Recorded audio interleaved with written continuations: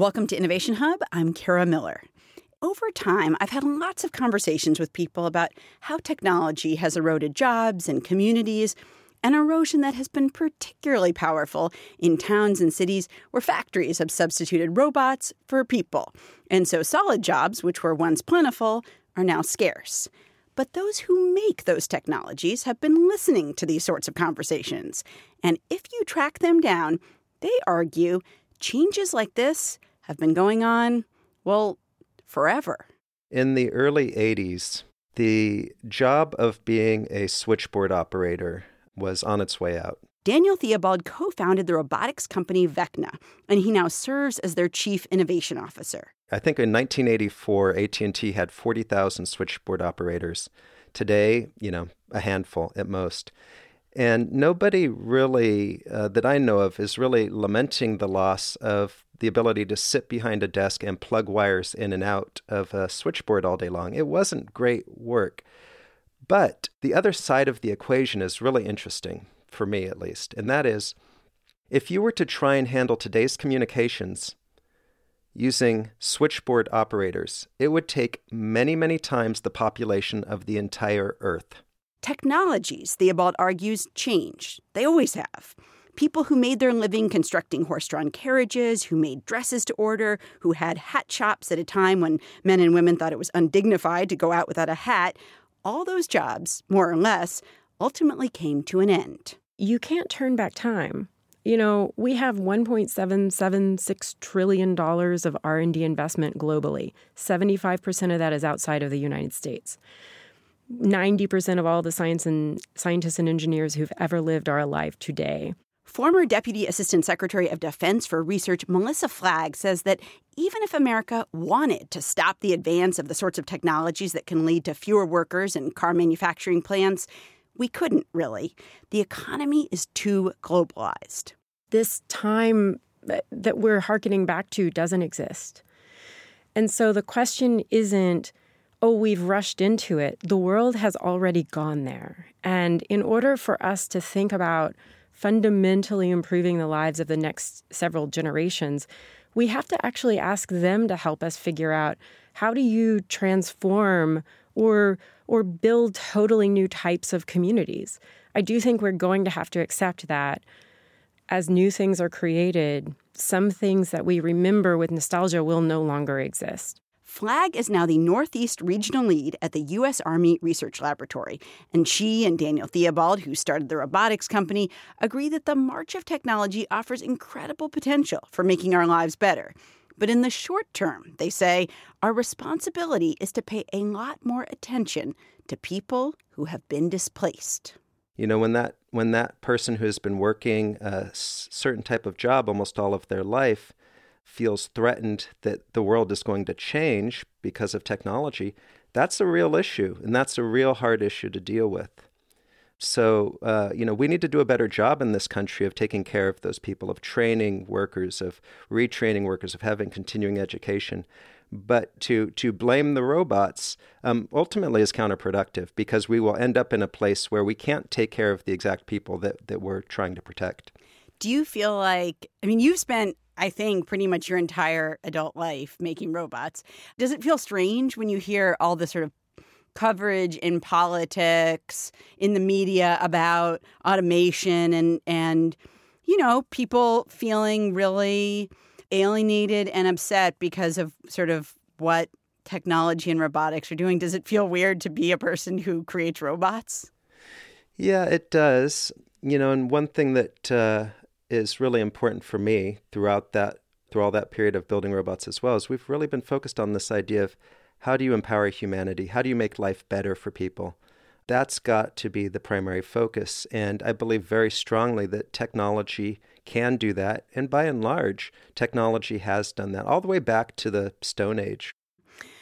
Melissa, I know you grew up in Missouri, and your family had and actually has now a cotton farm in Arkansas. Talk about what you see, not in Silicon Valley, not maybe in Boston or New York, but there. So my hometown, Sikeston, trucking is the main industry there. So there's a lot of conversation that I've had with folks who I know who live in Sikeston and their thoughts about listening to conversations about automation.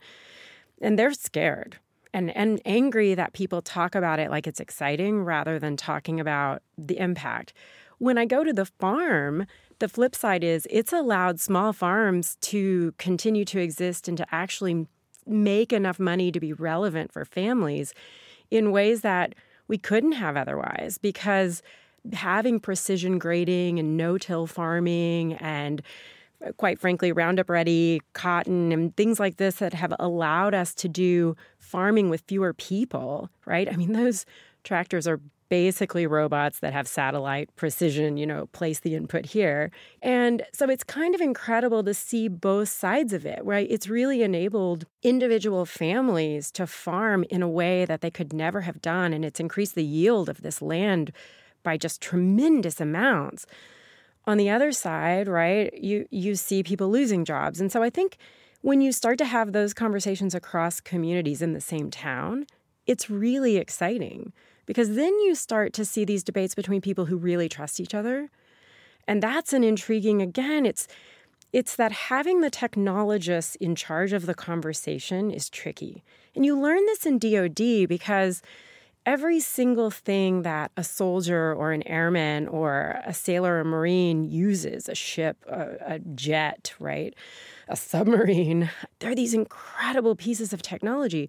But these are kids that came out of my hometown, right? And we've trained them to be in this universe and incredibly high tech. And so there are these incredible translators between, hey, it can enable you and you can use it in amazing ways, and you don't have to be a PhD computer scientist to do it. You're listening to Innovation Hub. I'm Kara Miller. I'm talking with Daniel Theobald, co-founder and chief innovation officer of Vecna Robotics, and Melissa Flagg, the Northeast regional lead at the U.S. Army Research Lab. Daniel, let's talk about another strand of this conversation, which I think probably doesn't get talked a lot about in most media because we're very busy having the jobs and technology conversation. But I wonder how much people in technology worry that the U.S., and maybe because of some of these concerns, is falling behind in the world in terms of robotics and automation, or are we doing great and don't worry about it? Because we have a very high standard of living here, and because, we're several generations in from significant events in the world like World War II, et cetera, we sometimes forget that the prosperity we have here in the U.S. was hard fought. It wasn't something that just magically happened because, Americans are the smartest people in the world. That's not the case at all. And as a matter of fact, we need to think about the larger global community and helping everybody do well. But there are a lot of economies out there that are highly, highly motivated to win, to improve their standard of living, to invest heavily in robotics and technology, because what they realize is whoever owns that technology at the end of the day is going to have a leg up on every other region in the world. Melissa, do you share those concerns? Do you worry that the U.S. is falling behind when it comes to sort of creating cutting-edge technology? So everyone wants me to say I agree. I feel really contrarian about this. The amount of funding going into research and development around the world is so big. I mean, $1.776 trillion. Can you wrap your head around that number? I can't. Yeah, I don't think anybody can. And so if I add $4 billion more to robotics in America, I mean, in a sea of $1.776 trillion, have I made us the winner of robotics in the world? It's not a binary race, right? It's we want to be able to leverage these discoveries and technologies in really creative ways that people want to get from us, right? And they're willing to pay us money for them. And that make people want to live in this country and to have a good quality of life. I just don't believe that this is a money problem. I think that we've become trained that if you have a complex problem, like big systemic change, spend money. So if I'm going to compete, say, with, I don't know, for instance, China, because they're on a very steep trajectory. And they're pouring a lot of money into this, right? Pouring a lot of money into it, and they're pouring a lot of money into research and development in general and educating people. But they have a very top-down system. They go with a strategy where people get in a room, they decide this is what we're going to do, they put money into it, and they send people out and say, do this. That's really not why we've been as competitive as we've been as a nation. We're very diverse. We're very bottom up. We're very much about competition. And it means that we look messy. And it's not controlled by the top. But it's also been extremely effective. And it allows for an incredible amount of creativity and incredibly new ways to develop that we couldn't have imagined if we were just sitting around in a room in the Pentagon or, at the White House or wherever. So I actually am very bullish, but we have to remember to train people to think. So I'm less worried about money and about falling behind in technology.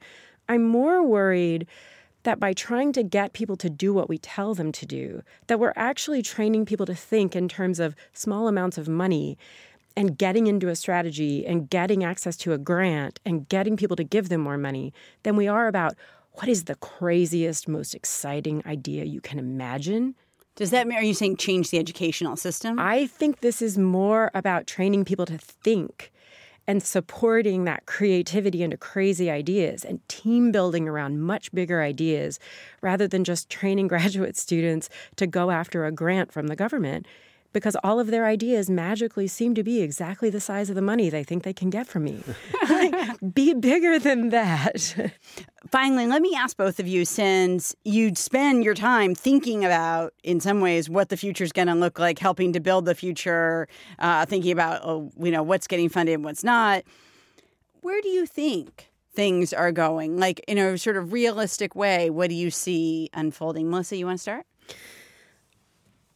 I think that there's a really interesting convergence of data analytics and data sciences in almost every single aspect of our lives. And I think that we're generating volumes of information and data now that we can't imagine. And there are going to be a lot of civil liberties issues and privacy issues, and we're going to be challenged by this over the coming decades. But there are also going to be these incredible opportunities to go beyond what the human mind can do, right? And so I think there are going to be all of these opportunities that honestly we can't even imagine to do really discovery-based efforts to totally change the way we think about the world, how we engage in the world, how we engage in medicine, how we think about identifying our cancer based on pattern analysis of data, how we think about everything from dating to, cancer treatment. To me, it's all data and data analytics. These cows are out of the barn already, so to speak, but how do we actually begin to wrap our heads around what this means? To me, this is one of the most interesting and exciting things. And when I look at the Department of Defense and I look at how we think about data, I mean, I've heard 2 generals recently say data is the new oil. And wow. And we're not treating it like this national treasure and this national asset that it is. And I think some nations are thinking about it that way. And so I'm very interested and very excited and humbled a little bit by the sheer volume of data we're producing and how we may not be harnessing it. Daniel, do you want to give us a glimpse from your point of view into the future? Yeah, I'm very optimistic, Kara. I think the communication and the dialogue is probably one of the most important things. The problem with the future is that it's unknown to some extent, and that can create fear. We were deploying robots at a very large shipper. We show up there and are meeting directly with the workers. Immediate first reaction is, bringing in robots. When am I getting my pink card? And the really interesting dynamic happened there. The representative from the organization said, nobody's getting fired. We're bringing in this technology to make your job better because we're having a hard time holding on to workers. Right? We can't find enough workers to do this work, so we're trying to make the job better. We're trying to make it so that you want to be here. And that changed their attitude. But then what changed their attitude even more is we said, hey, come up here, touch the robot. Look how easy it is to program it. And as soon as they touched the robot and that uncertainty, that unknown started to fade away, the attitude completely changed, 180. And one worker in particular I remember very well started, interacting with the robot, touching the touch screen, giving it tasks. And he said, wow, this is really cool. This is easy. This is going to make my job so much better. Hey, if I learn how to do this, do you think that I could then go and train other people how to do it? right? So it turned from fear of the future to now excitement about what could the future be and how's it going to help me, do better. And that was really exciting to me. And I think that's really what ends up happening. But we have this sort of worst case scenario fear a lot of times. And the best way to address that is through things like this, your show, talking about it, helping people to understand that we have a decision on how we use technology. And if we focus on improving lives, not just making money, it's going to be a really good thing. Daniel Theobald is the co-founder and chief innovation officer of Vecna Robotics, and Melissa Flagg is the former deputy assistant secretary of defense for research. She's now the Northeast regional lead at the U.S. Army Research Laboratory. Thanks very much to both of you. Thank you. Hey, thank you. If you want to hear what your fellow listeners think about tech in the workplace, we've got some pretty interesting views on our website. That's at innovationhub.org.